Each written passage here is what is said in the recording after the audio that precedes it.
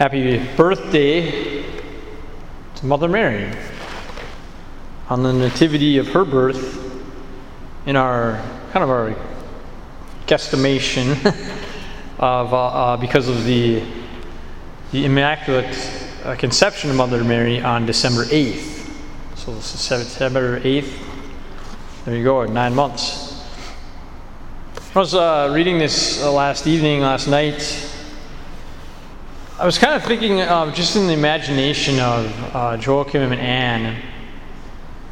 Anne holding Mother Mary as a baby. And with that, I was just thinking, and I imagine, bring this to your own imagination if you were Joachim or Anne, just in their place. Can you imagine holding, many of you have held babies, and I absolutely love babies, and can you imagine holding Mother Mary as a baby? And then what is Joachim and Anne thinking?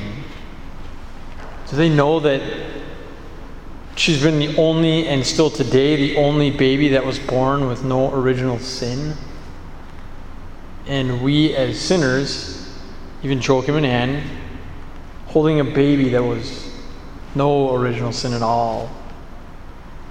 And, some years later, the same thing. Can you imagine being in the Bethlehem and in the manger and holding Jesus as a little baby? Finally, we hear the long genealogy of the beauty, that might be a little tricky, but the beauty of the lineage of Jesus from Mary. And there too, think about Joseph and Mother Mary. What's in their mind? What's the experience of the belief that's so powerful? And Joseph is hearing these angels, and Mother Mary is pregnant from an angel, from the Holy Spirit. And then hearing that as St. Matthew, all this took place to fulfill what the Lord had said through the prophet. Behold, the virgin shall be with child and bear a son, and they shall name him Emmanuel, which means God is with us.